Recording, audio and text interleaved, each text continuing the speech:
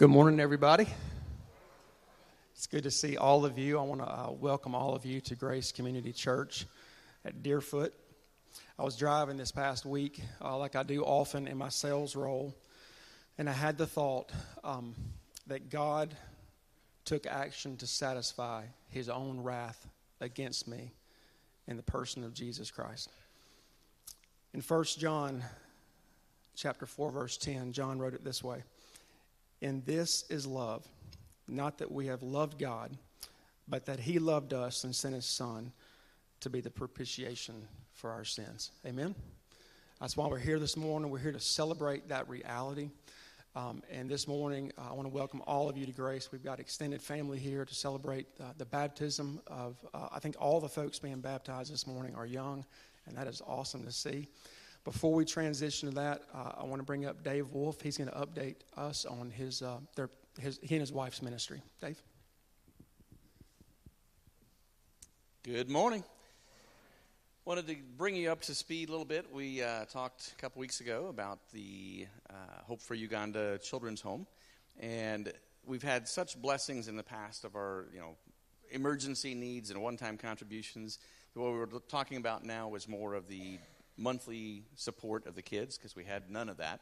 Happy to report we have, and the kids are divided into 2 sponsorships per child to keep it about a $25 level.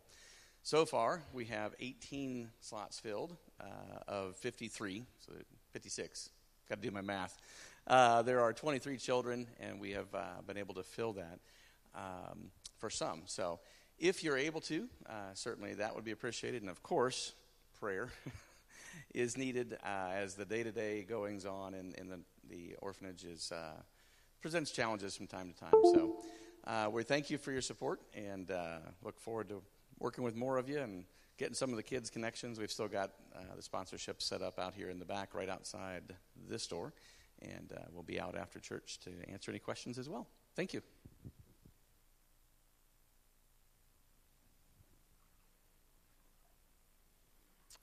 Good morning. Isn't it a blessing to begin our service with baptism? An opportunity for you guys to witness, listening to the testimonies of these young people as they profess their faith in the Lord Jesus Christ and follow him in obedience and identification. I wanted to begin by just thanking some folks that maybe that you're not aware of. I have a staff of people who make all this possible, and I really, really appreciate them. The Lord put them on my mind about 3 minutes ago. I was like, we come and we, have baptism, but there's a lot of people behind the scenes that prepare to get ready for this morning, and I appreciate all of them. And one of them that has been by my side for years now, who's made sure that the tank is full and that the water is warm, is sometimes. One time it wasn't, but that's Mr. Lloyd Lett, and he cleans out the baptistry, and he gets things ready, and I just really, really appreciate that. There's so much that goes into serving at a local body. And so thank you, Lloyd, for all that you do for the Lord. I wanted to welcome all of you who may be visiting today, especially those who are part of the family of these young people, as you have opportunity to witness your child, your grandchild being baptized, publicly proclaiming they belong to the Lord, but also publicly saying that they're going to be followers of Christ in their lives. And so it's just a tremendous day for us, and I just want to thank the Lord for this opportunity. We're going to begin this morning with our first candidate for baptism, and that's Nick Byers.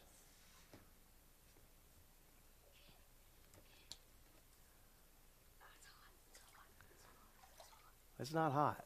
I wish it was hot. It's not hot. Are you hot? Come on, buddy. Come right down one more step. There we go. All right. Well, everybody, this is Mr. Nick Byers. And Nick, do you know the Lord Jesus Christ as your Savior? Listen, 2 weeks ago, he came to my office, and he was so excited. He said, Mr. Thad, I belong to the Lord Jesus. And he got saved at kids camp. And so we thank the Lord for that. And I want to tell this little story on him. A couple of weeks ago, we had, you can wave to people. A couple of weeks ago, when we had the Lord's Supper, when the elements were being passed around, Nick pulled off a piece of the bread. And his dad, Brian, tried to explain it. No, that's for those people that belong to the Lord. He said, Dad, I do belong to the Lord. And so he was sharing with him how he came to know the Lord at kids camp. And so we're thrilled, aren't we, that Nick belongs to the Lord? Is it your desire, Nick, to live your life for the Lord? Yes, sir. All right. Praise the Lord. Well, it is my privilege now, my brother, to baptize you in the name of the Father, and the Son, and the Holy Spirit.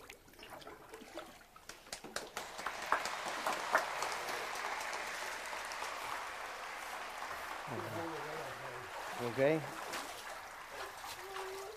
Don't want them coming back down on me. All right, come on, Kaylee. Next candidate for baptism is Nick's sister, Kaylee. Kaylee Byers. Isn't this wonderful? Just waving all those people out there. Well, Kaylee, you know you're my sister.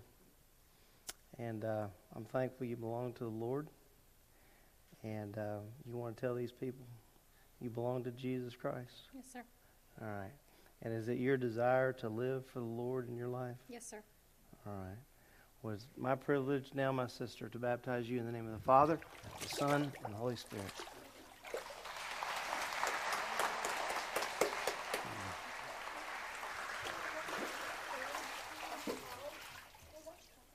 All right. Well, our next candidate for baptism is Callie Barnett. There they are. Look at them. Mom's way over there. I just love these kids. And it's wonderful. As they get older, I'm like, man, Lord, you've given me such a privilege to be able to baptize so many young people and adults. And I'm just thankful. So thankful. Callie, do you know the Lord Jesus Christ as your Savior? Yes, sir. You hear that? Isn't that wonderful? Amen. And is it your desire to live for Him in your life? Yes, sir. All right. Well, it is my privilege now, my sister, to baptize you in the name of the Father, the Son, and the Holy Spirit. Okay? Mm-hmm.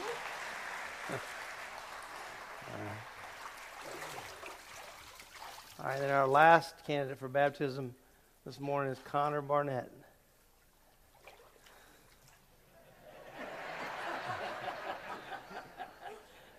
I told you that would happen, didn't I? I told him, I said, when you walk down there, these people are going to laugh. And they're not laughing at you. They're laughing at me. Because what they're thinking is, how in the world is that man going to get you down and back up? We haven't done that yet, all right? So, all right. Connor, it was a privilege to talk with you the other day in the office. And one of the things that I wanted to tell you as a congregation is, as we were having a conversation, it was very clear that not only does he belong to the Lord, but you can tell that this young man wants to live for the Lord, and the Lord is working in his life. And so I just really, really appreciate that. So, Connor, do you belong to the Lord Jesus Christ? Yes, sir. You know Him as your Savior. Yes, sir. And it's your desire to live for Him in your life? Yes, sir. Well, my brother, it is my privilege now to baptize you in the name of the Father, and the Son, and the Holy Spirit.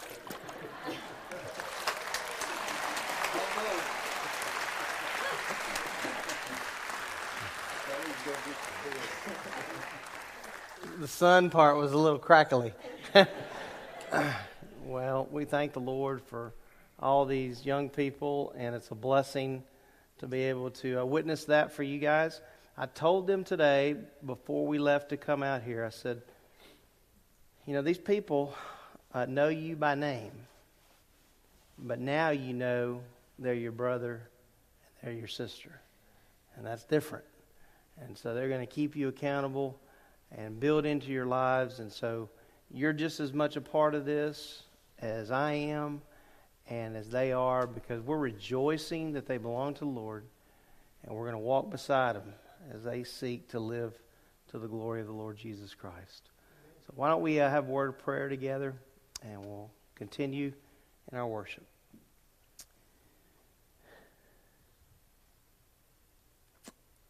Father, it's days like today that just remind me of your grace, because none of us deserve your great salvation. But it's a free gift, and we're thankful for the free gift. We're thankful that these young people who were baptized today belong to you.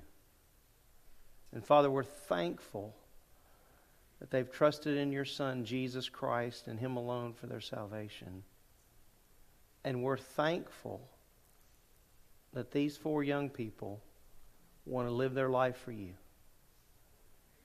And Father, as the church, we have a responsibility to build into the lives of these young people.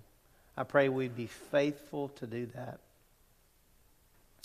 And I pray, Lord, that if there's anyone here today that does not know you as their Savior, that today could be that day where they would come to understand that the Lord Jesus paid the penalty for their sin on the cross at Calvary, and that He was buried and that He rose again the 3rd day according to the Scriptures, and has ascended, Father, to your right hand.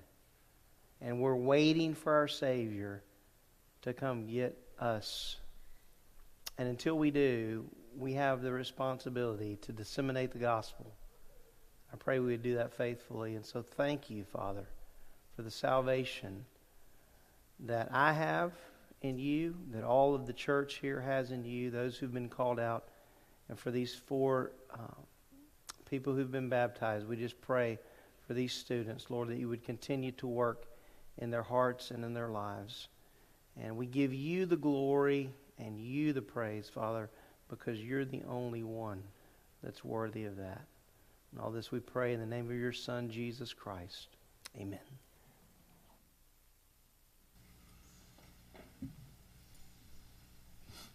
In Acts chapter 3 and 4, we have an account of Peter and John, who, if you guys remember, they're approaching the gate outside the temple.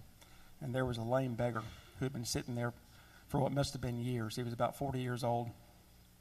And he asked them for provision. And Peter responded with the gospel. And the man believed and was healed.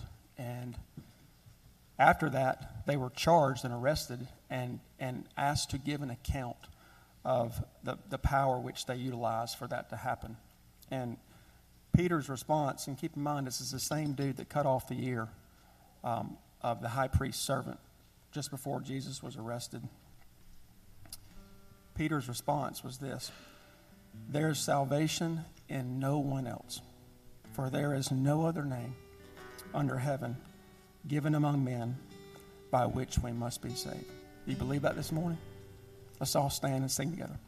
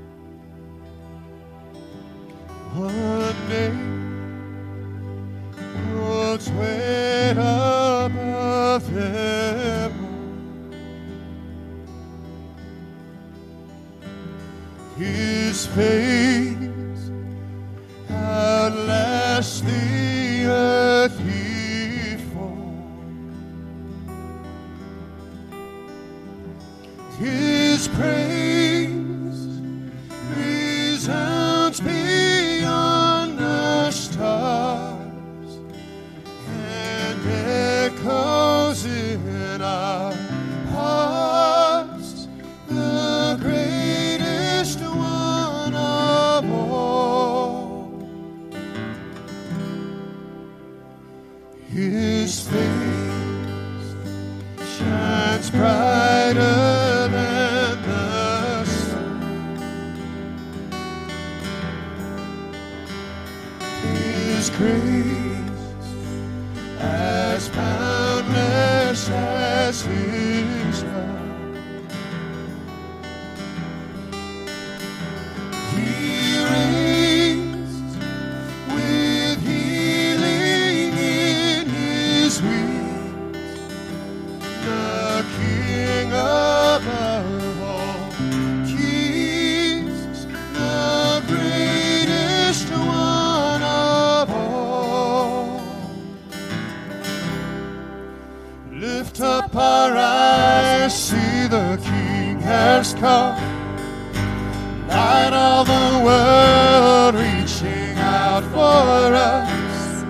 There is no other name, there is no other name, Jesus Christ our God. Oh, seated on high, the undefeated one, mountains bow down as we lift Him up. There is no other name, there is no other name, Jesus Christ our God. Oh, find hope when all the world seems lost. Behold the triumph of the cross. His power has trampled death and grave.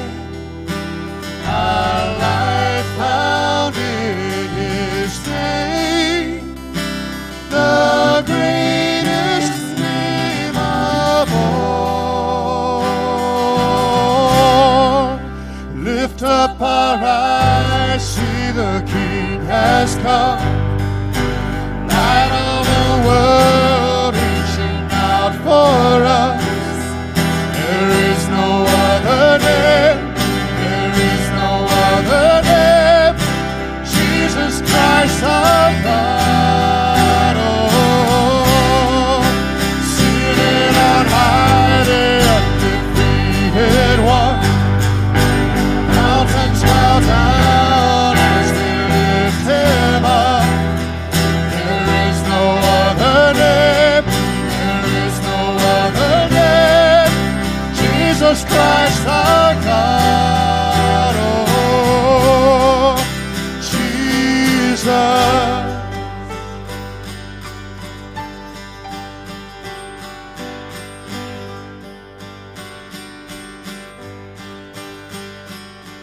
The earth will shake and tremble before Him. Chains will break as heaven and earth sing. Holy is the name, holy is the name of Jesus, Jesus, Jesus.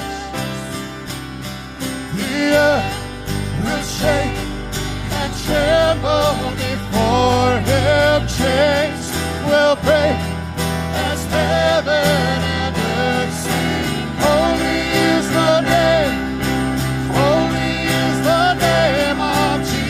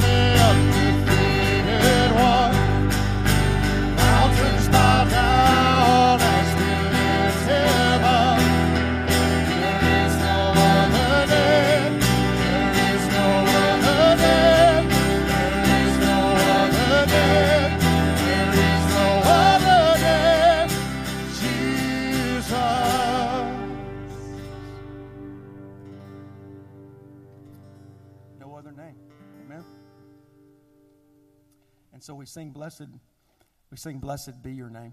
One of the things that Peter and John, when they were arrested, they were basically like, shut your mouths. Stop preaching the gospel. The religious leaders, the scriptures say they were annoyed that they were preaching the resurrection of the dead through Jesus Christ. And you know what the response was? We can't help but speak the things we've seen and heard. Lord, help us that we have to speak what we've seen and heard. Amen. Blessed be your name.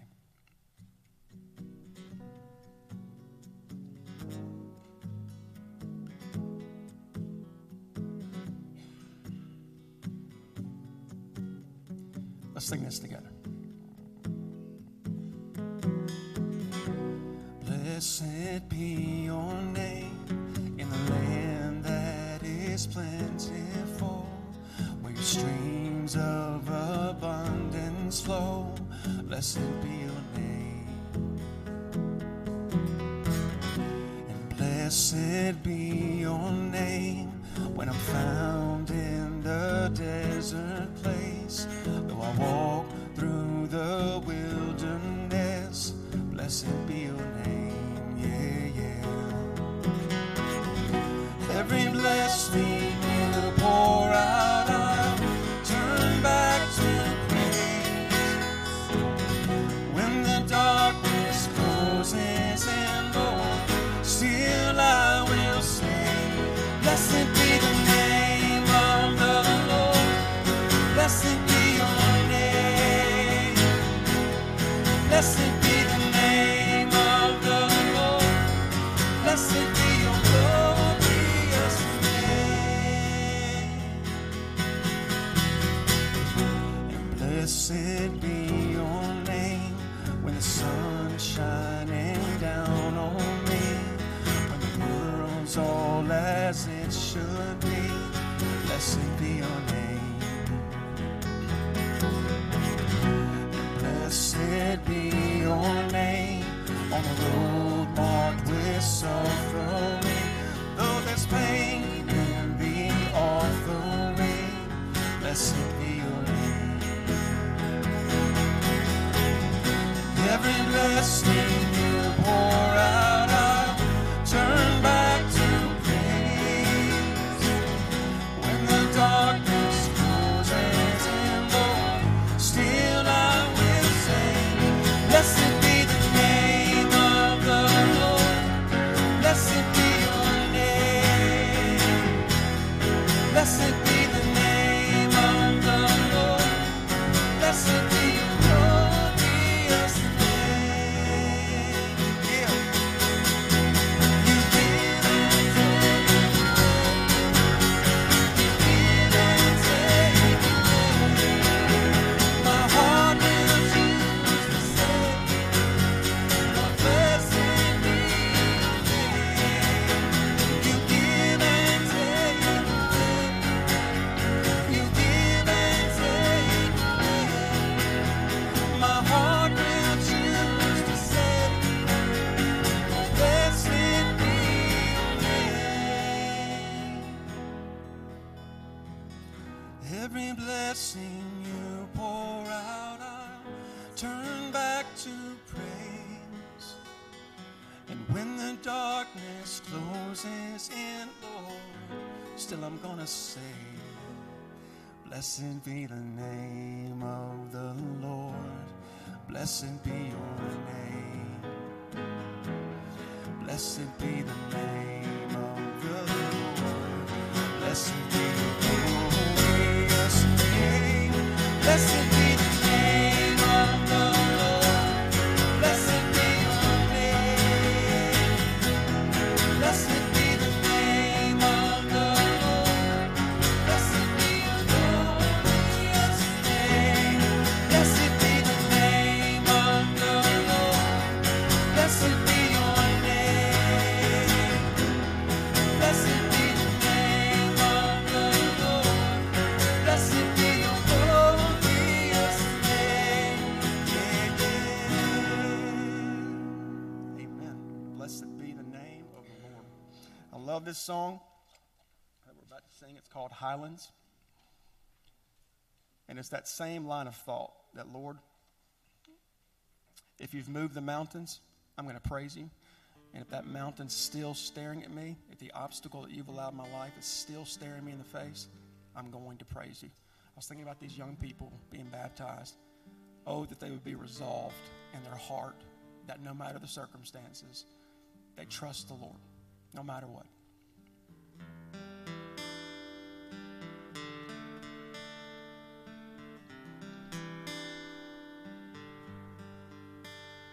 Oh, how high would I climb mountains if the mountains were where you hide?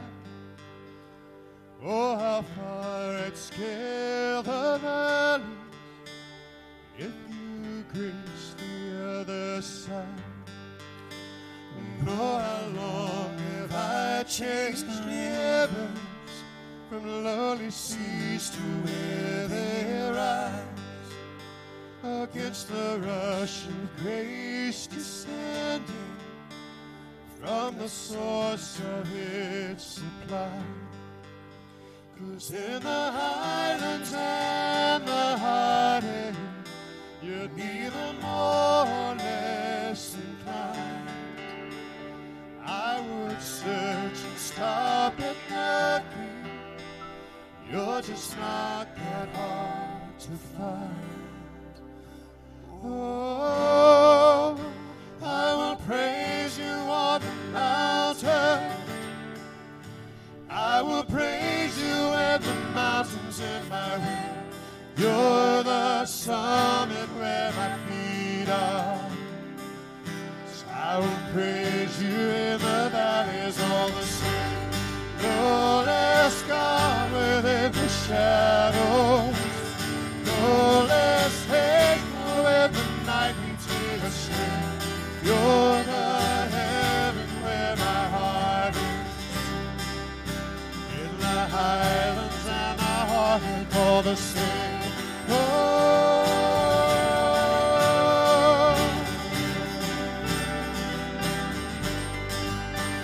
Oh, how far beneath your glory does your kindness extend the path, where your feet rest on the sunrise, to where you sweep the sinner's past.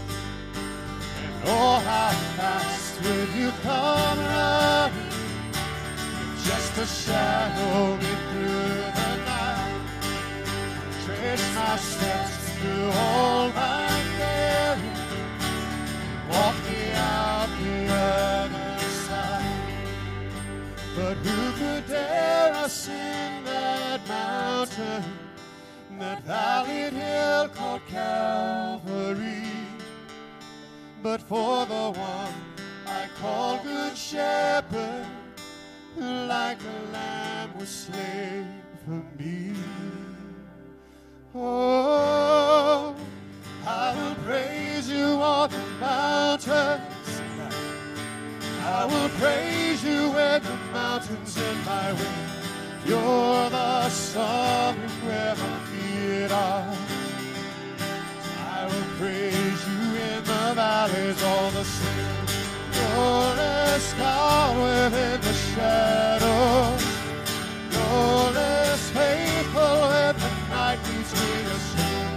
You're the heaven where my heart is.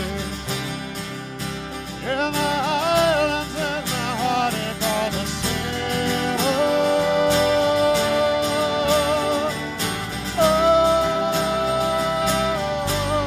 Wherever I walk through, wherever I am, you're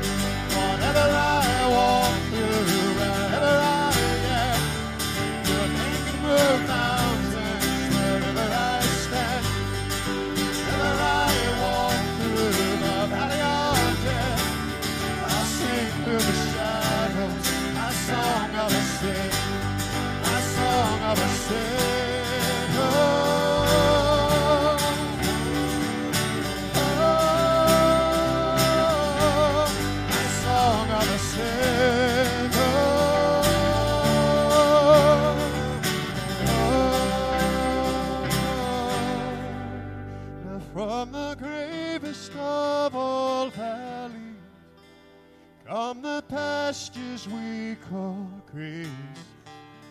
A mighty river flowing upwards from a deep but empty grave. Believe it? Oh, I will praise you on the mountain. I will praise you when the mountain's in my way. You're the sovereign where my feet are. So I will praise you in the valleys all the same. No less God within the shadows. No less faithful when the night leads me astray. You're the heaven where my heart is. In the highlands and the heartache all the same.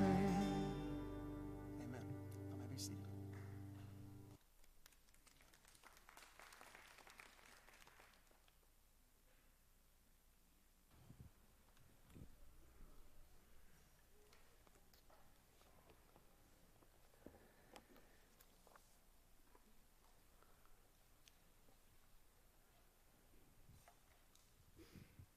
The challenge, isn't it? When you walk through different things in life that are hard, that you're still able to say, blessed be the name of the Lord. I'd like for you to have your Bibles in Acts chapter 15. Connor, I do want you to know that when I was 20 years old, I was a lifeguard.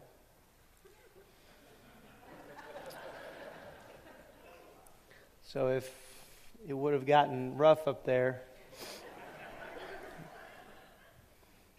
I would have left you.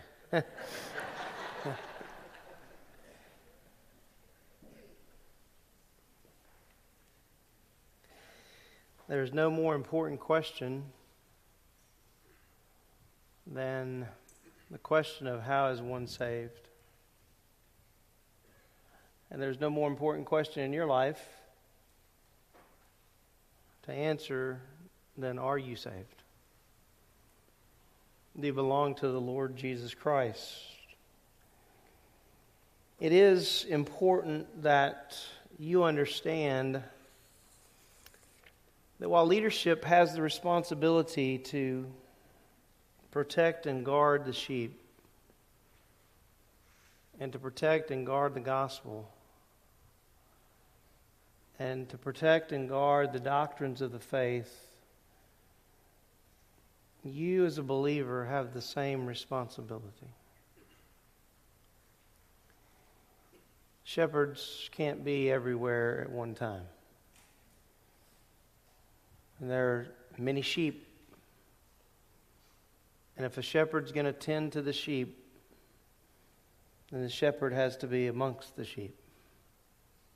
And when the shepherd is amongst the sheep, he comes to understand how important it is to guard the sheep.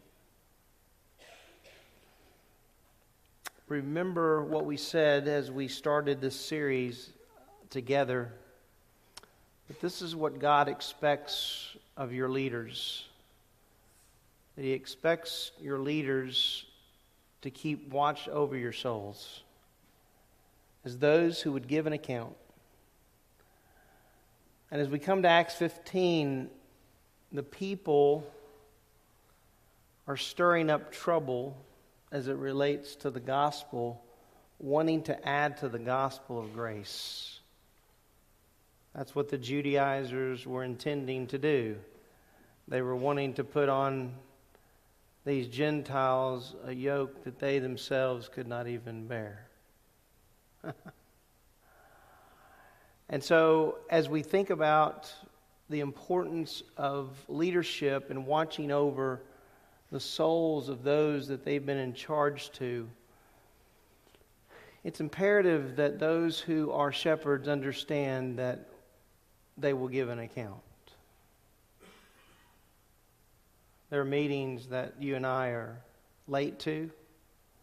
There are meetings that you and I don't go to, that we were scheduled to go to.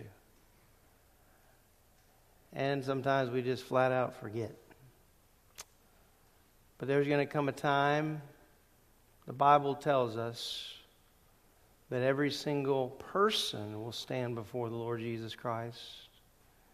But every single leader will stand before the Lord and give an account. That's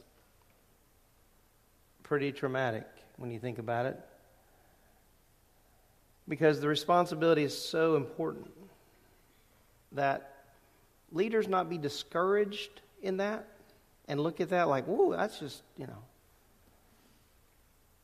But be thankful that God has charged them with that responsibility. And take the responsibility serious. Just like we as parents take the responsibility seriously to raise our children in the discipline and instruction of the Lord. And that primary responsibility is with fathers. It is important that we take what God says to be serious. There's a time for everything under heaven, and part of that time is a time to be serious. And the way church is done these days, it's like if you don't have fun, then you've missed out on the show. And the reality is that it is a celebration, and we worship, and we have a great time together. But at times we're introduced to subjects that demand our attention and that are very, very difficult not only to absorb, but very difficult to put into practice. If I was not one of the leaders, I'm not sure how I would hear these series of sermons, to be honest with you. I might go, well, Dad, you probably ought to be talking just to the elders, and then, as long as they get their act together and understand what they're to do, then that's all good. But if I understand this verse correctly, the last part of the verse applies to congregation. Let them do this with joy, not with grief, for this would be unprofitable for you. And so it's important that we all understand that God has this plan for the church, and He has a structure to the church. He has order. We serve a God of order. And within the framework of the church, there are elders and there are deacons. And the elders have the responsibility, I believe, to protect, according to what I can understand from the Word of God, to protect and guard the truth. If you're guarding something, you're interested in that. If you take something and guard it, quote unquote, with your life, you are very intent on preserving whatever that is. That no one would get their hands on it. That no one would put their hands on something and make it unclear or wrinkle it up in any way.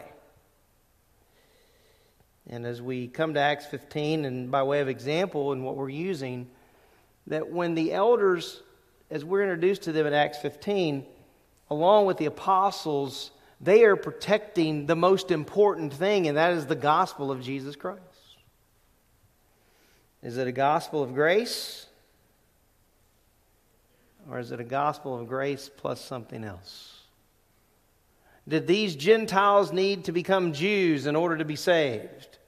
To be circumcised, to keep the law of Moses? All these extra requirements. We look at that today and we go, well, that really doesn't mean a whole lot to me as a Gentile. Well, in our culture, maybe it's adding to grace, baptism, or adding to grace the 10 Commandments, or adding to grace, you must be a part of this church in order to be saved, in order to be considered one of God's. Well, there are churches like that.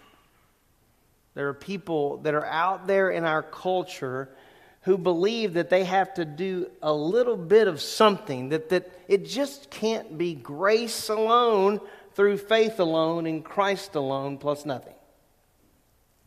I've got to bring something to the table. I've got to say, okay, Lord, this is what I'm bringing to the table.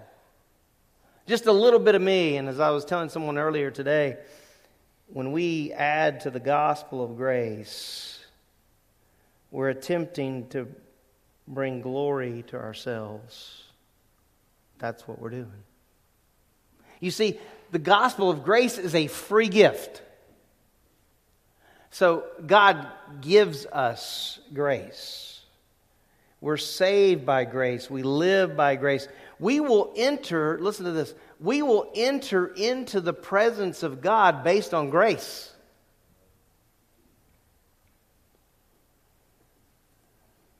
So as you come to Acts 15, can you imagine the scene?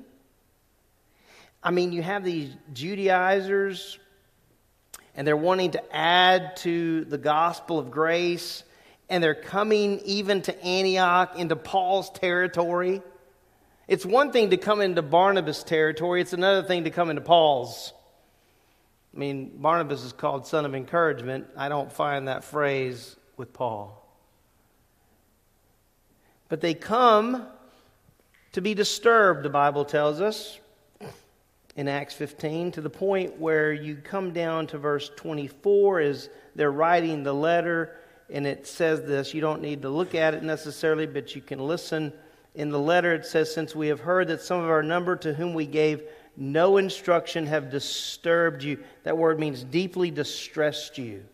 With their words, unsettling your souls. And if you're adding to the gospel of grace, you're unsettling someone's soul.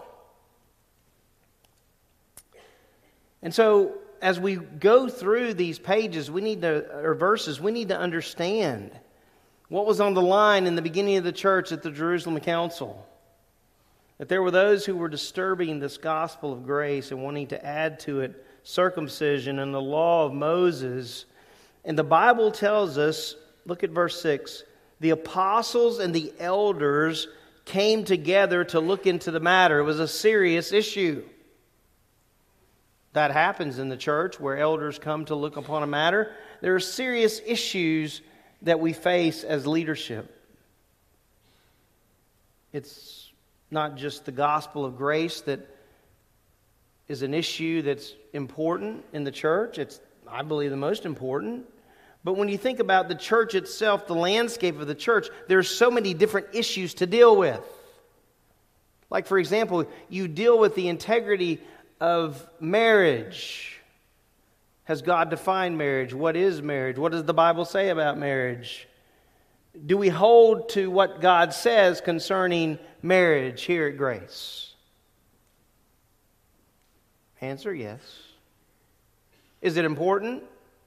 Answer, yes. Do you care if we hold on to what God has said concerning the husband and the wife, the man and the woman? Does that matter to you? Does it matter to you that here at Grace the elders hold on to life, that we believe in what the Bible tells us about the unborn, that we believe what the Scriptures say? Before I formed you in the womb, I knew you. Do we uphold those things? Are they important? You think about the church in 20 years, if the Lord does not return, what will it look like? Who will be leading? Does it matter? It matters. As I look at the landscape of just this body, in 20 years, a few of us are going to be with the Lord already. And so we're left with younger generations to stand in the gap for the truth. And so when we come to Acts 15, this scene it's a mob scene in a lot of ways. In fact, there was great dissension. There was great debate going on. Verse 7 tells us that. After there had been much debate, Peter stood up and said to them. So there was a lot of discussion going on. Can you imagine what that must have been like? I've been in some of those discussions with different groups of people, with different thoughts about different things. And sometimes you can be in a room with people and think, well, now they're going to say this. I know when it comes to them or their turn to speak, they're going to stand for the truth. And you get to their turn and you're like, I didn't know they were going to say that. That ever happened to you? You ever been in a situation where you thought someone was going to stand for the truth, but they stood, but they just couldn't quite get it nailed down because they were afraid of what the person to their left or to their right might think. Well, it seems to me that the elders and the apostles, they come together and there's a lot of discussion going on about this very critical issue. And they do come to a conclusion. And the conclusion is in verse 11. This is the conclusion of their debate. Initially, verse 11. But we believe that we are saved through the grace of the Lord Jesus. Do you believe that today? Do you believe you're saved through the grace of the Lord Jesus? And that's it. And that once you come to faith in Christ, you're His forever. You believe that? Do you believe in the security of the believer, that once you're saved, you're sealed by the Spirit of God? You willing to sit on a council and say, I will not back down from that? There was a lot at stake, and these are pretty significant people that we're looking at in church history. You have Paul, you have Barnabas, you have Peter. Hello. You have James. By the way, he's kind of ignored for some reason. But he seems to be very important here in the context of Acts 15. Seems to be a pretty important person in Jerusalem. But the great discussion and debate as we have it worded in the text, it says, we believe that we are saved through the grace of the Lord Jesus in the same way as they also are. Isn't that amazing, the way that's worded?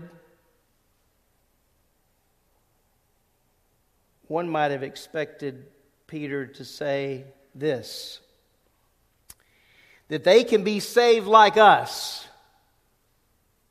We're the Jews, they're the Gentiles. They can be saved like we're saved. But that's not what it says. He says here, we are saved through the grace of the Lord Jesus in the same way as they also are. They don't have to become Jews to be saved. They don't have to be circumcised to be saved or keep the law of Moses to be saved. This salvation thing's based on grace. You say, Thad, what's the big deal? Well, it would have been a big deal for a Jew. Let's just be honest, right? We understand the history, don't we, in the Old Testament and the promises that were made to Israel. God had a people. And now all of a sudden through the vision of Peter in Acts 10, which was 10 years earlier, and Paul, this gospel is not just for the Jew, but it's for the Gentile. Aren't we glad? I mean, you're glad, whether you know you're glad or not.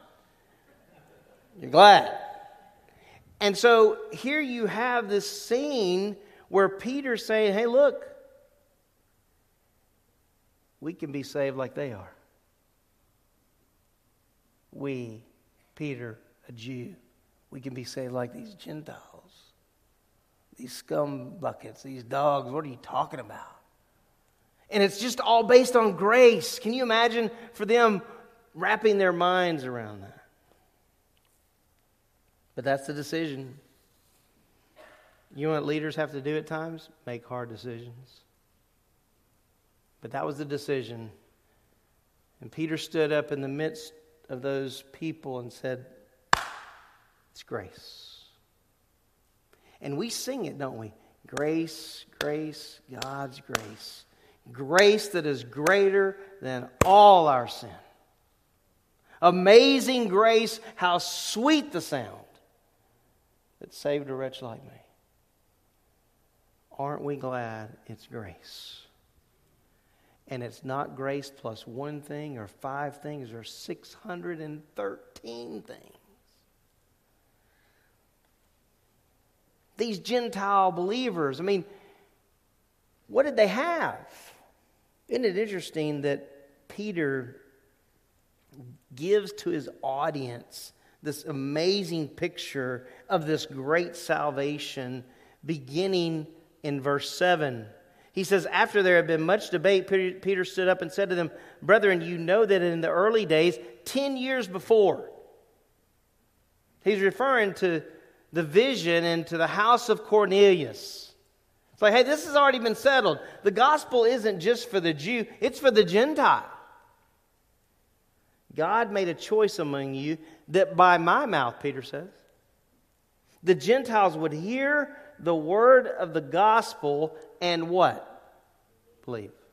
Hear and believe. That ought to be, just by way of application, an encouragement for us when we're sharing the gospel. People need to hear the gospel. And they don't need to hear a small part or the part that sounds good, but the whole. And you know, I've got really good news for you guys this morning. The whole is a wonderful, wonderful story. You say, yeah, Thad, but you have to bring up that sin word. That's right. You do. You bring up the sin word. You know what the Bible says? That Jesus Christ became the satisfaction for our sins.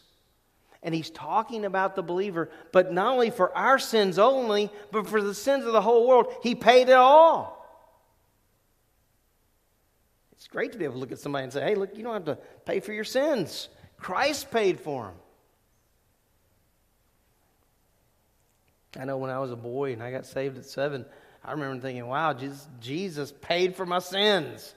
And I knew I was a sinner at 7.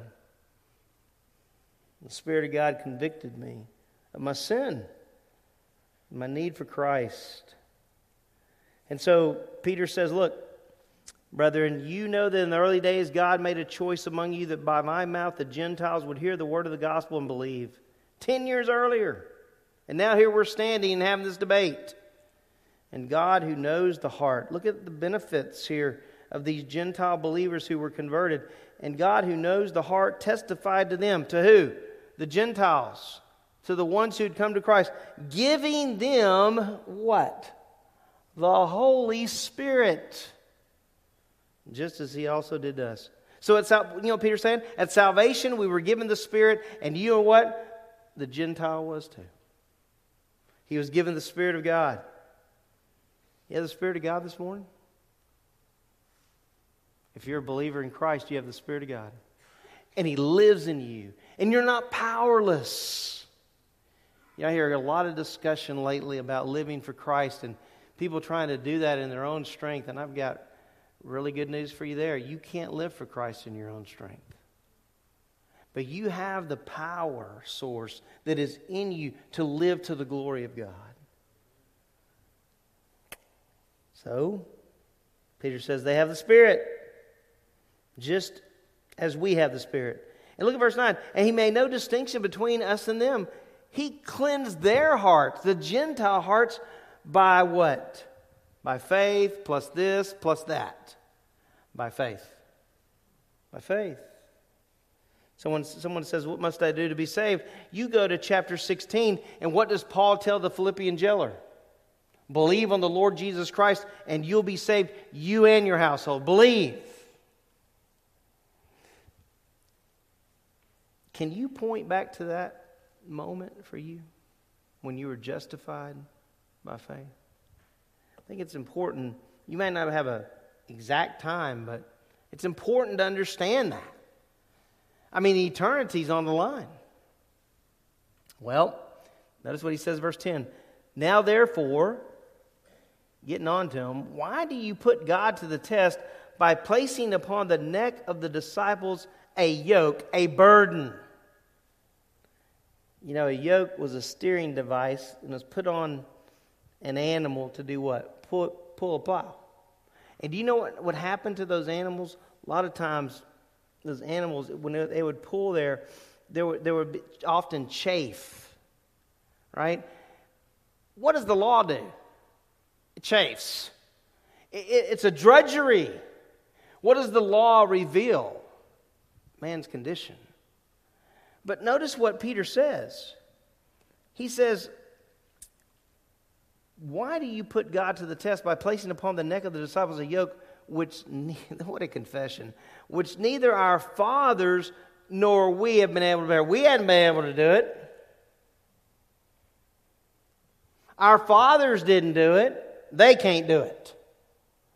These Gentiles do not need to be converted to being Jewish in order to be saved.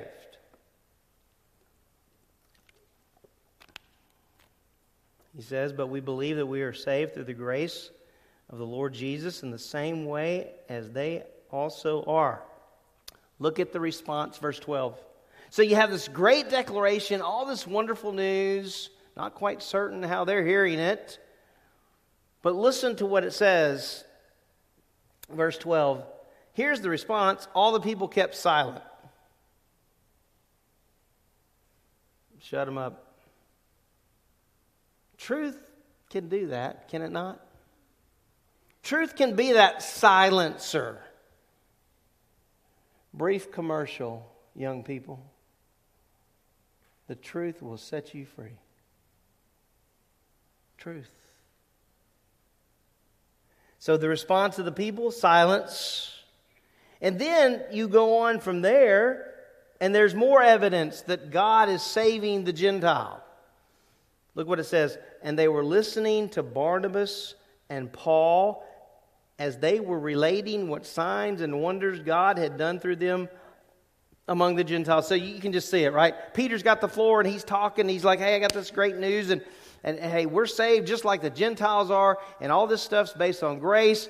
And these people respond in silence. But here comes Paul. And Paul's not silent. Paul's ready to speak. We don't have everything he said. But we do know the kind of the content, don't we? Look what it says, verse 12.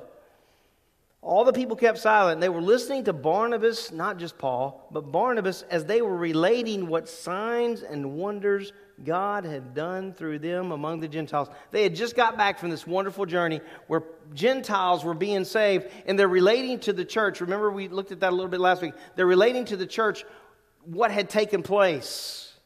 And there's great joy in the church.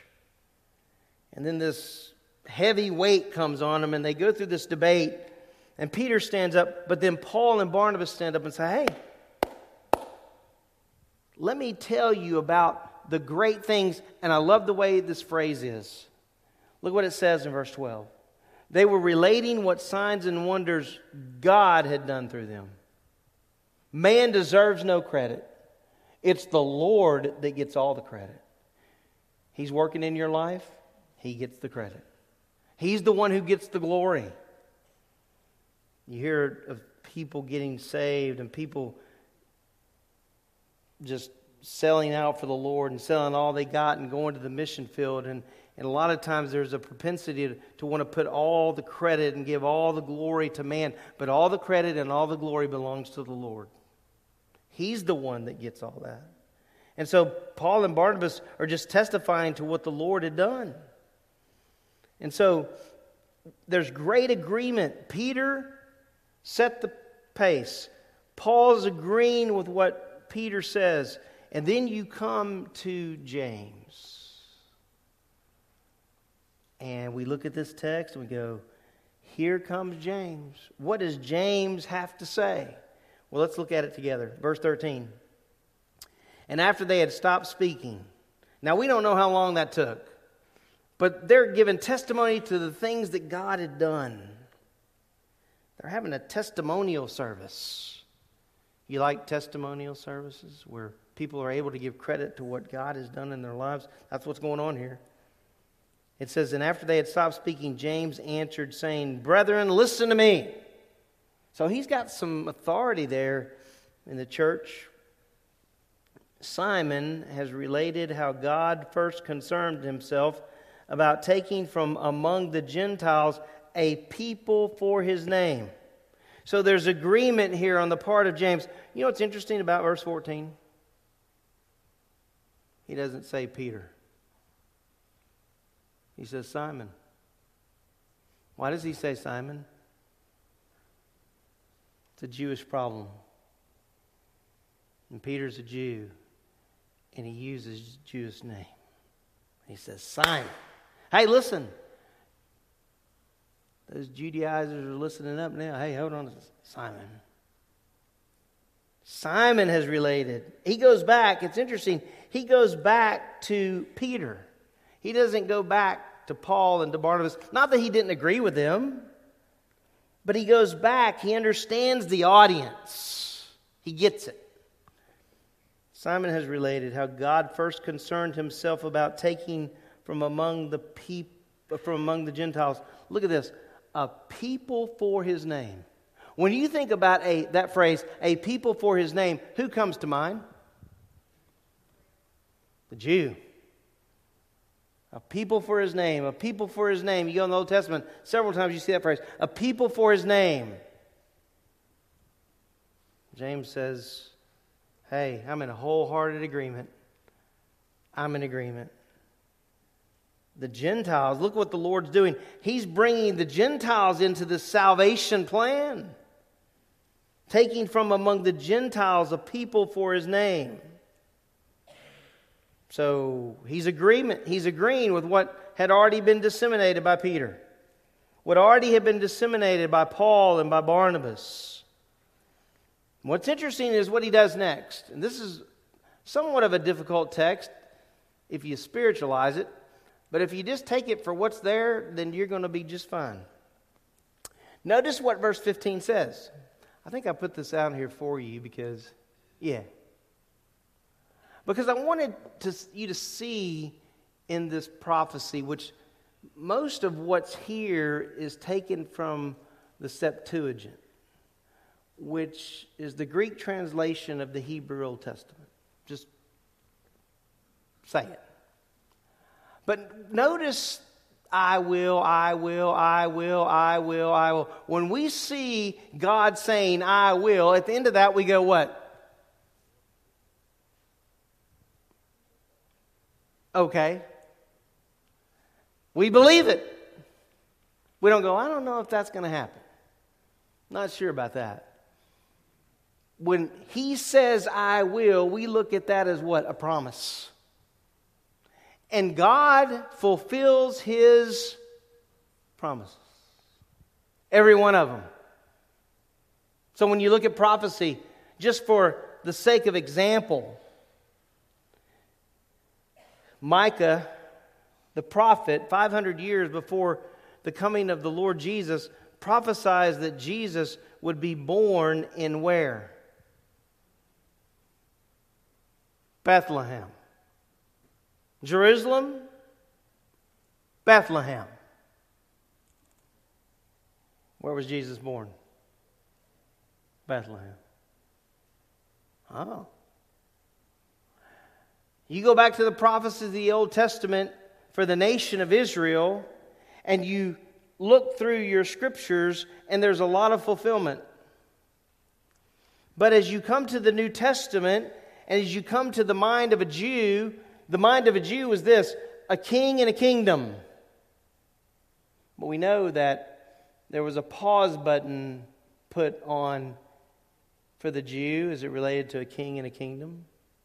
And you know what's so awesome about this prophecy as you look at it from the words of the prophet, you see exactly what's going on here in terms of not only the Gentile, but the Jew. Notice what it says in verse 15. Okay? It says, with this the words of the prophets agree, just as it is written. Where does this prophecy come from? Amos. Look at this. You would think, well now, if you're going to quote someone from the Old Testament as it related to the Gentile and even the Jew, Amos or Isaiah? Amos. I mean, do we even know it's a book? Right? So, I mean, you're looking at this and you're going, you just see the providence of the Lord. The Lord is so good. He puts to rest doubt. Scripture proves Scripture. Example. Just as Jonah was 3 days and 3 nights in the belly of the fish, so will the Son of Man be. What is the most criticized one of them books in the Old Testament? Jonah. Jesus like, let me put that to rest. That's not just some story, some cute little, I'm going to read this to my kid, with all the pictures at night story. This is the reality of what happened. Well, how in the world could a dude survive in the belly of a fish? God. Well, why in the world would Israel continue to believe that there would be a coming king and a kingdom? God.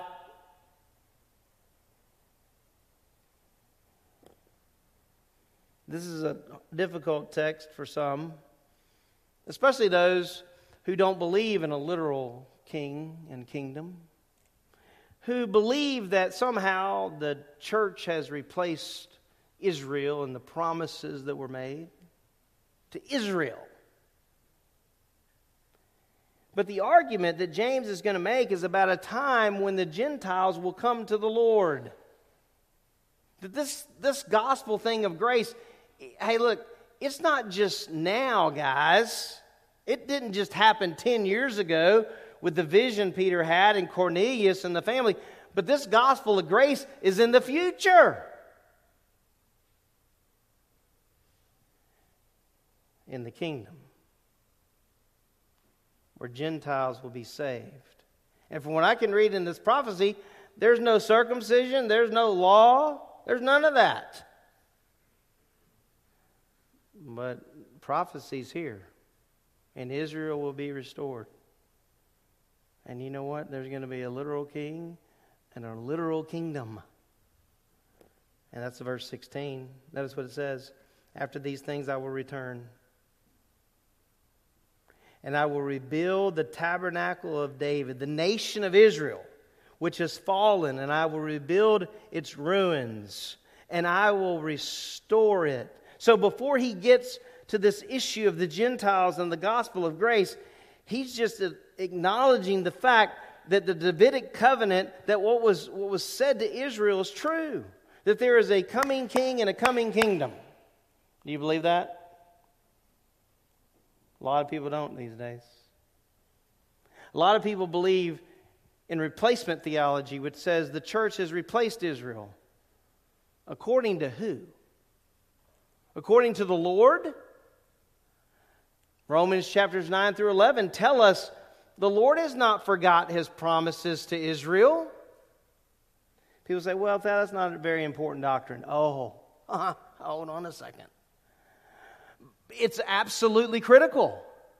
Because God said, I will establish my kingdom. And the Bible tells us that Jesus Christ will sit on the throne of David for a literal 1,000-year period of time. That's a promise from the Lord.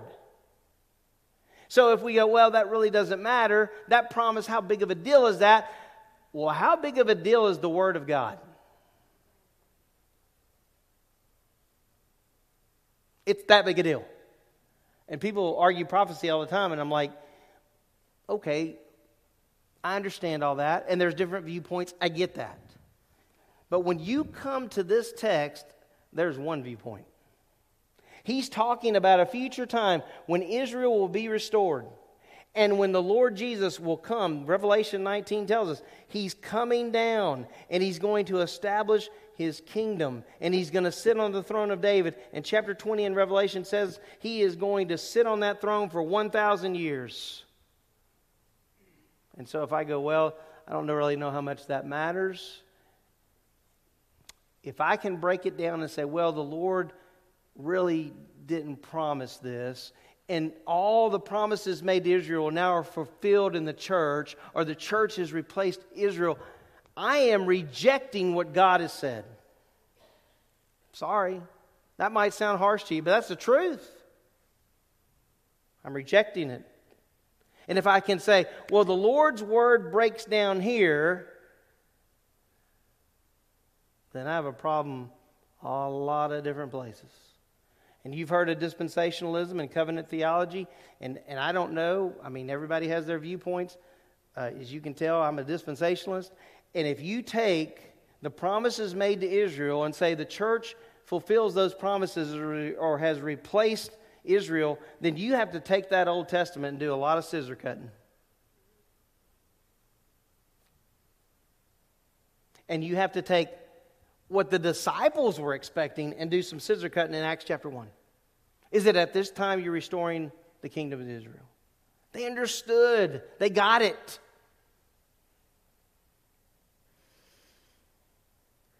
So the nation of Israel will be restored. This prophecy is about the millennial kingdom when Gentiles will come to faith. You say, Thad, what are you talking about? Look at verse 17. So that the rest of mankind may seek the Lord. Who's the rest of mankind? The Gentiles. And all the Gentiles who are what? Called by my name. Is that a phrase we understand? Called by my name. We're called by His name. What the Bible tells us in Romans, we're called. And all the Gentiles who are called by my name, says the Lord, who make these things known from long ago. One of the things about prophecy that, I had one of the greatest teachers there is. I had George Morange, and I had Dr. Wex. And one of the things that I just longed to understand more was prophecy. I was like, I got to understand this. And I hope you appreciate this. I used to like, when I was younger, dot to dot. And so when you open a dot to dot, you're like, that dot connects to that dot. And then all of a sudden there's this clear picture. That's how prophecy is. And it's all connected to the gospel of grace. Because the gospel of grace is going to be something that's disseminated not only during the tribulation period, but during the millennial kingdom. Zechariah tells us that in chapter 8. So you say, well, how in the world do Gentiles get into the kingdom? I'm glad you asked the question. I want you to go with me. I think I might have put this here for you. Oh, I want to show you that in a minute. I want you to go back to Matthew chapter 24. I want to show you something. Matthew 24.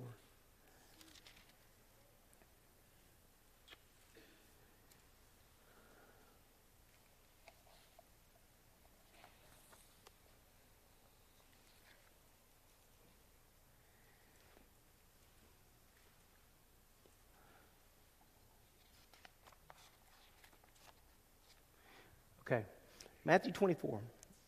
Look what it says, verse 37. For the coming of the Son of Man will be just like the days of Noah. Matthew 24, 37. For as in those days before the flood, they were eating and drinking, marrying and giving in marriage until the day that Noah entered the ark. And they did not understand until the flood came and took them all away. That's a lot of people, by the way. What were those people taken away to? Answer, judgment. So, look at this. Will the coming of the Son of Man be? And one of the mistakes that is made is people looking at this text and goes, this is the rapture. This is not the rapture. This is the separation of the sheep and the goats at the end of the tribulation period. Before Christ comes and those who will enter the kingdom and those who will be taken away. So when you read verse 40, it says, then there will be two men in the field, one will be taken and one will be left. How many times have you heard that talking about the rapture? Many times. When I was growing up, I used to hear about it. I was taught and I was like, hey, that's not what it's talking about. It's talking about a time when at the end of the tribulation period, entering the kingdom, there will be this judgment. And the Bible says there will be two men in the field, one will be taken away to judgment. And one will be left to do what? Enter the kingdom. Two women will be grinding at the mill. One will be taken away where? To judgment. And one will be left. And you're going to have people, Gentile believers, who are going to enter the kingdom and populate the kingdom. Remember, the kingdom is a literal 1,000-year period of time. And at the end, I think it's in Revelation chapter 20 or 10 or so, it talks about that at the end of the tribulation period, there will be an uprising against Jesus Christ. And the Bible says that the number are as the sands of the seashore. That's a lot of people. There's no literal number. There's just a phrase for a whole lots of people. So these Gentiles are going to enter the millennial kingdom. And you know what's going to take place according to Zechariah chapter 8? They're going to be holding on to the coattails of these Jews who are going to be disseminating the truth, the gospel of grace. And people are going to be saved. That's exactly, from my perspective, from what I can understand from Acts 15, exactly what he's talking about. The rest of mankind may seek the Lord, and all the Gentiles who are called by my name, says the Lord, who make these things known from long ago. There are going to be Gentiles saved in the kingdom, and you know what's not going to be added to the gospel of grace? Circumcision or law or any other thing. And that same gospel, this was his point. Hey guys, the same gospel that's good for the future in the kingdom, a gospel of grace, not added to it all, is that same gospel that is saving these Gentiles now. And it's that same gospel, guys, that's saving you.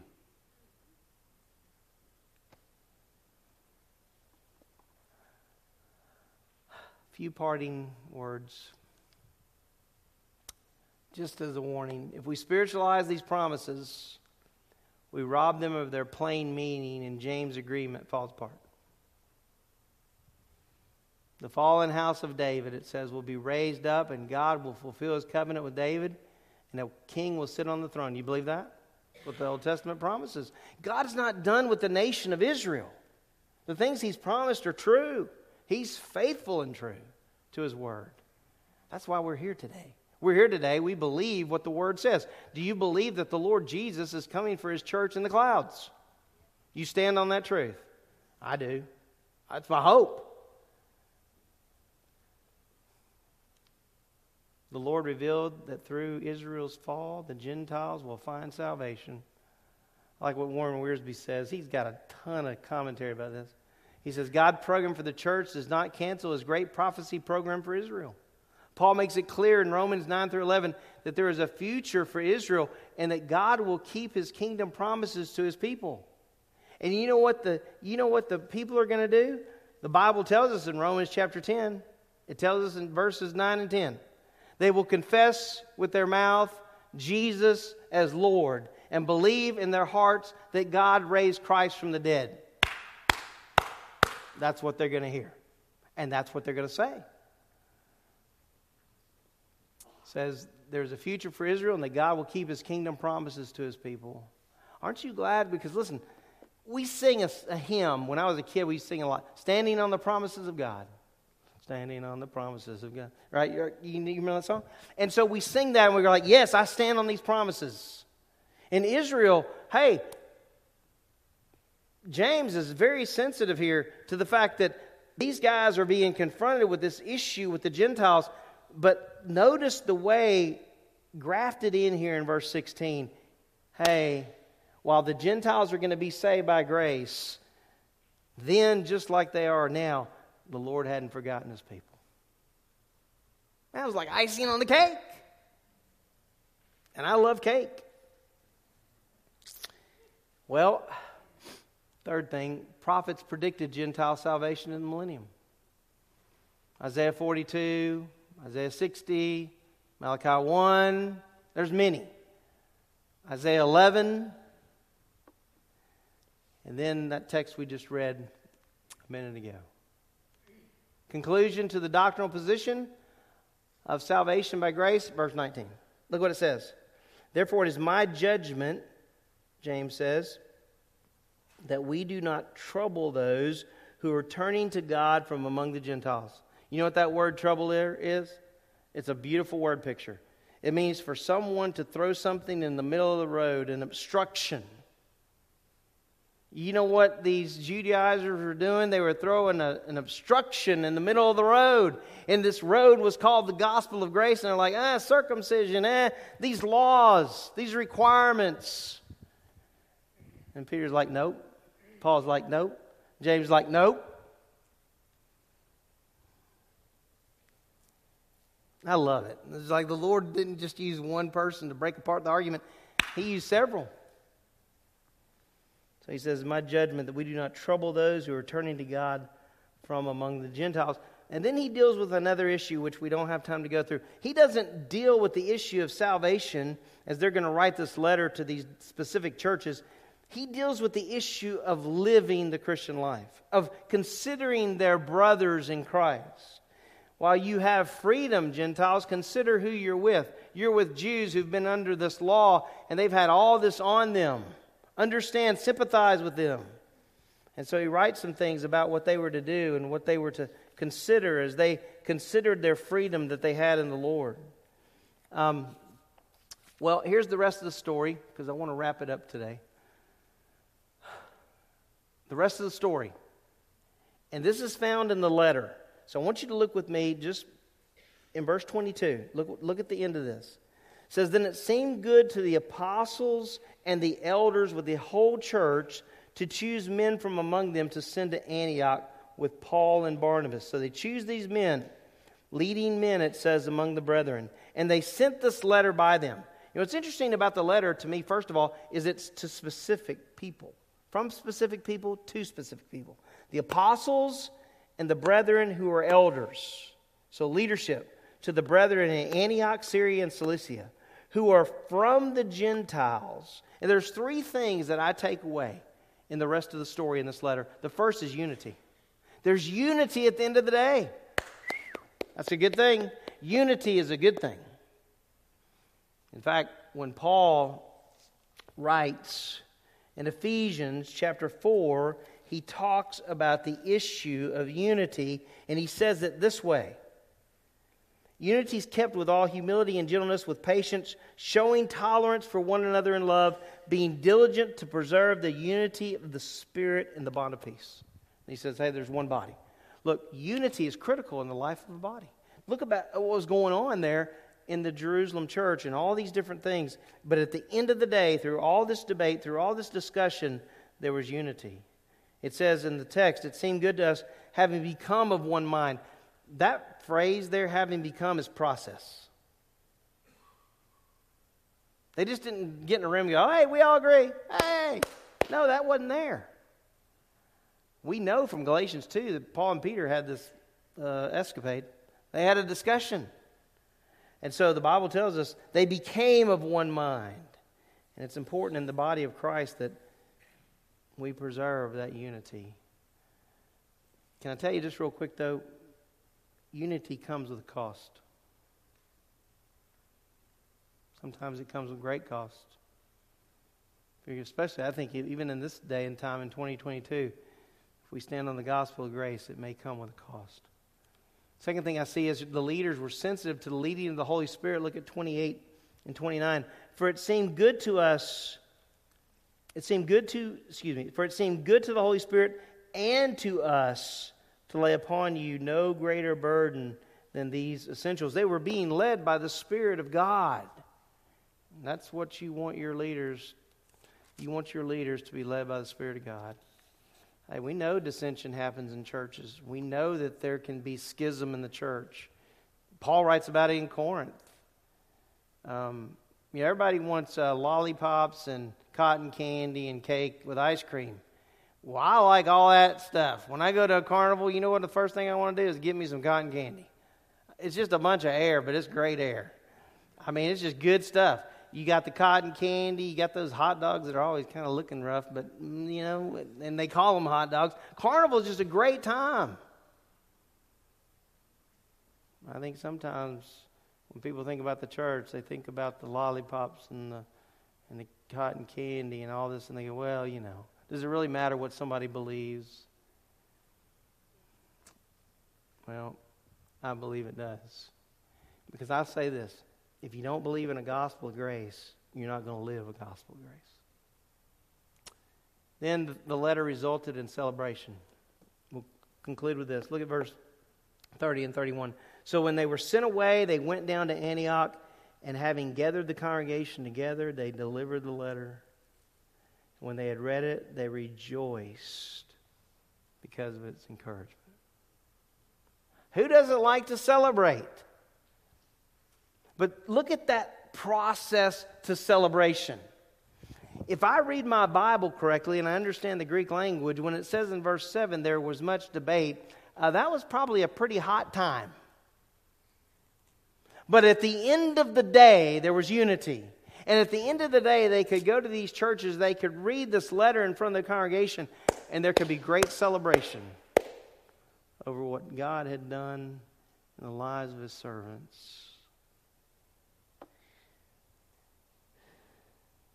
How well do you know Paul in the New Testament? or Peter in the New Testament. We read about Apollos in the New Testament. We look at the letter to the Corinthian church. I'm of Paul, following him. I'm of Peter.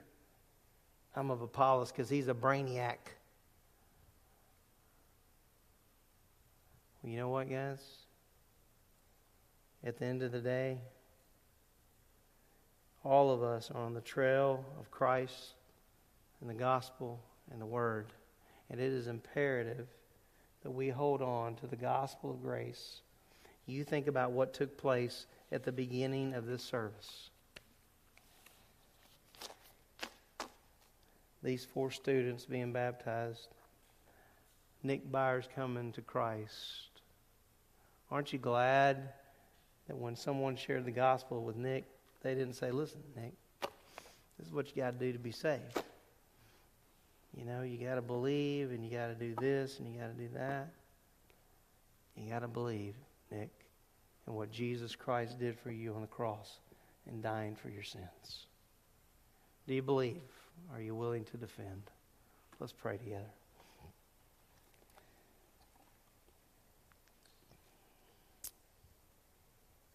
Lord, I look at this text and I consider the weight of what was being done.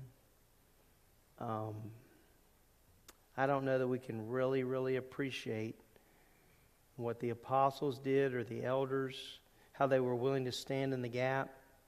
And it wasn't just about standing in the gap for the Gentiles, but it was about standing in the gap for the fact that the Lord has not forgotten His people. I think it's a tragedy that one would assume that God has forgotten His people, because He hadn't. We believe and we teach here at Grace that one day our Lord and Savior Jesus is coming in the clouds to receive His church. We believe there is a Bema Seat judgment coming for the church. We believe in the great marriage supper of the Lamb that's going to take place in heaven. But at the same time we believe that upon your return, we believe on earth there's going to be a great tribulation period. There's going to be a lot of witnesses, and there's going to be a lot of salvation. And there's going to be people who accept the Messiah and who enter the kingdom. And again, there's going to be a population in the kingdom. And there are going to be people that come to Christ. Lord, help us not to grow weary of guarding the truth.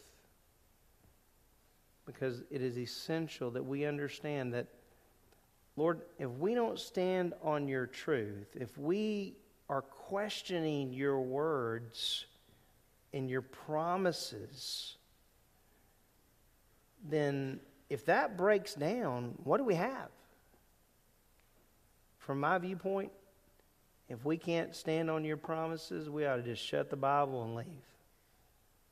But Lord, I'm here to say right now, on August 14th, 2022, I stand on your promises. I believe in what you say to the church, and I believe in what you say to your people Israel. And I believe that pause button is going to be taken off. And I believe your people are going to be restored. And I believe the Lord Jesus Christ is going to sit on the throne of David. And I believe that souls will be saved in the kingdom. And I believe in eternity. I believe the hope that I have in the Lord Jesus Christ. For me, it's part of what gets me going day to day. I'm so thankful for the promises that we have from your word that we can stand on. I pray that we would appreciate what has taken place in the past so that we can appreciate more what's going to take place in the future. And the common thread through all of it is the Lord Jesus Christ. And so I pray that we would stand on the promises of God our Savior. I pray all this in the name of the Lord Jesus. Amen. Amen. Let's all stand. We'll start where we left off there at the beginning. 1 John 4:10. I'm going to read it again. In this is love, not that we have loved God, but that He loved us and sent His Son to be the propitiation or substitute for our sins. So the question becomes, what do you and I do with that this morning, right? And one of the things we do is we say thank you in song, but then we say thank you with our life. As we walk out of this door and we go about doing whatever we do, we say thank you, Jesus, for the blood with our life back to Him. So let's all sing that together.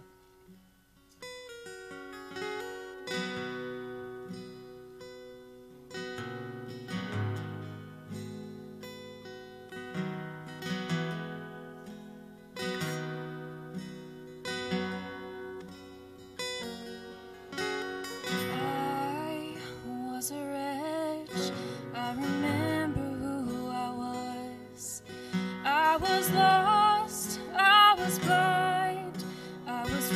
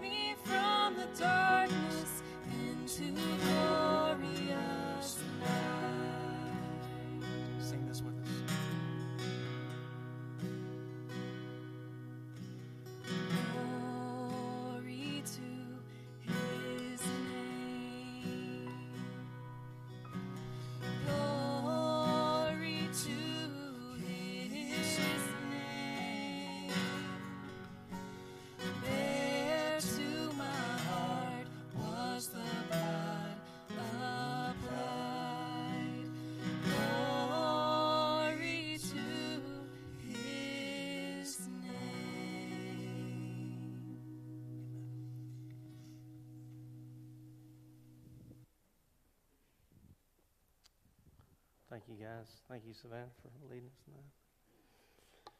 tonight.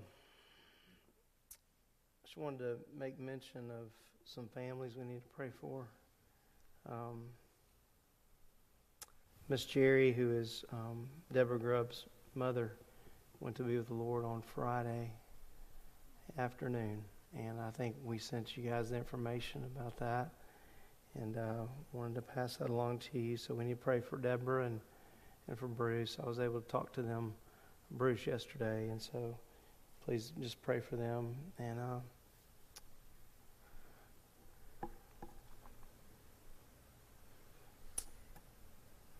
also for the Eubanks family. And sorry, I am human.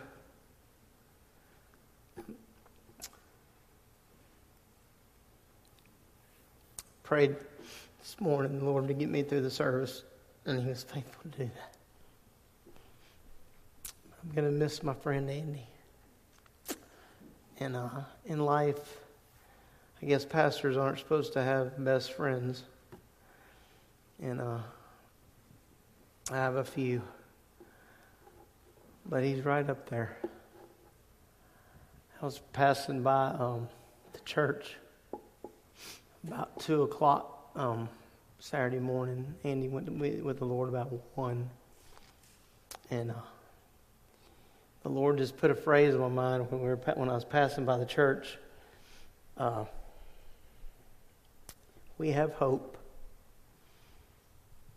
Andy has Christ.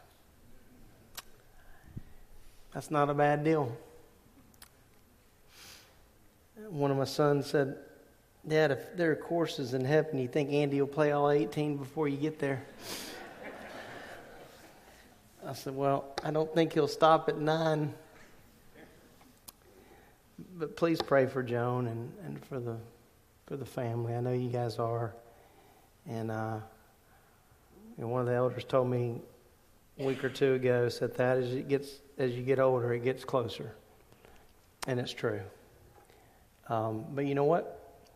The Bible tells me that I grieve, and there's nothing wrong with grieving.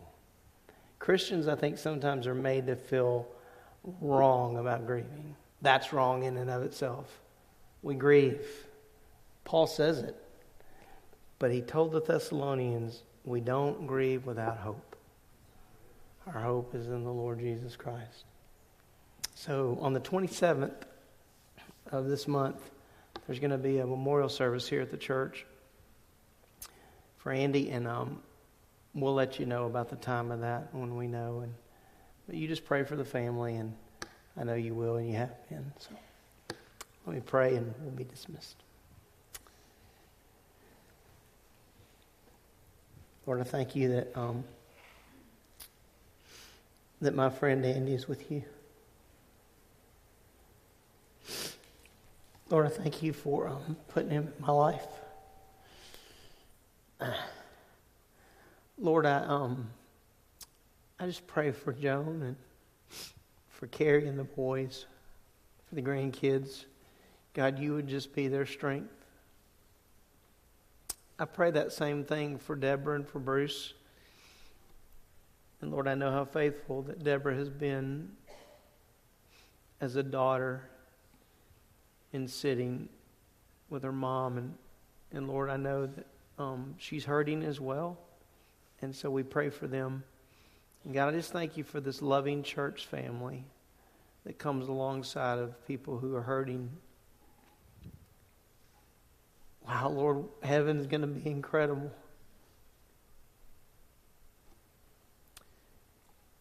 Most of all, because we get to see our Savior face to face in all His glory. But it truly will be a time of celebration, of uniting together as one, worshiping forever the one that is deserving of honor and glory and praise. And so today, make us thankful people, even in grief. Help us to celebrate that we have hope in the Lord Jesus Christ. Thank you so much for the baptisms of these 4 young people today And I pray, Lord, that they would live for you. Please help us as we go through the week, as we have opportunity to disseminate the gospel of grace, that we would do that faithfully. In the name of Christ, I pray. Amen.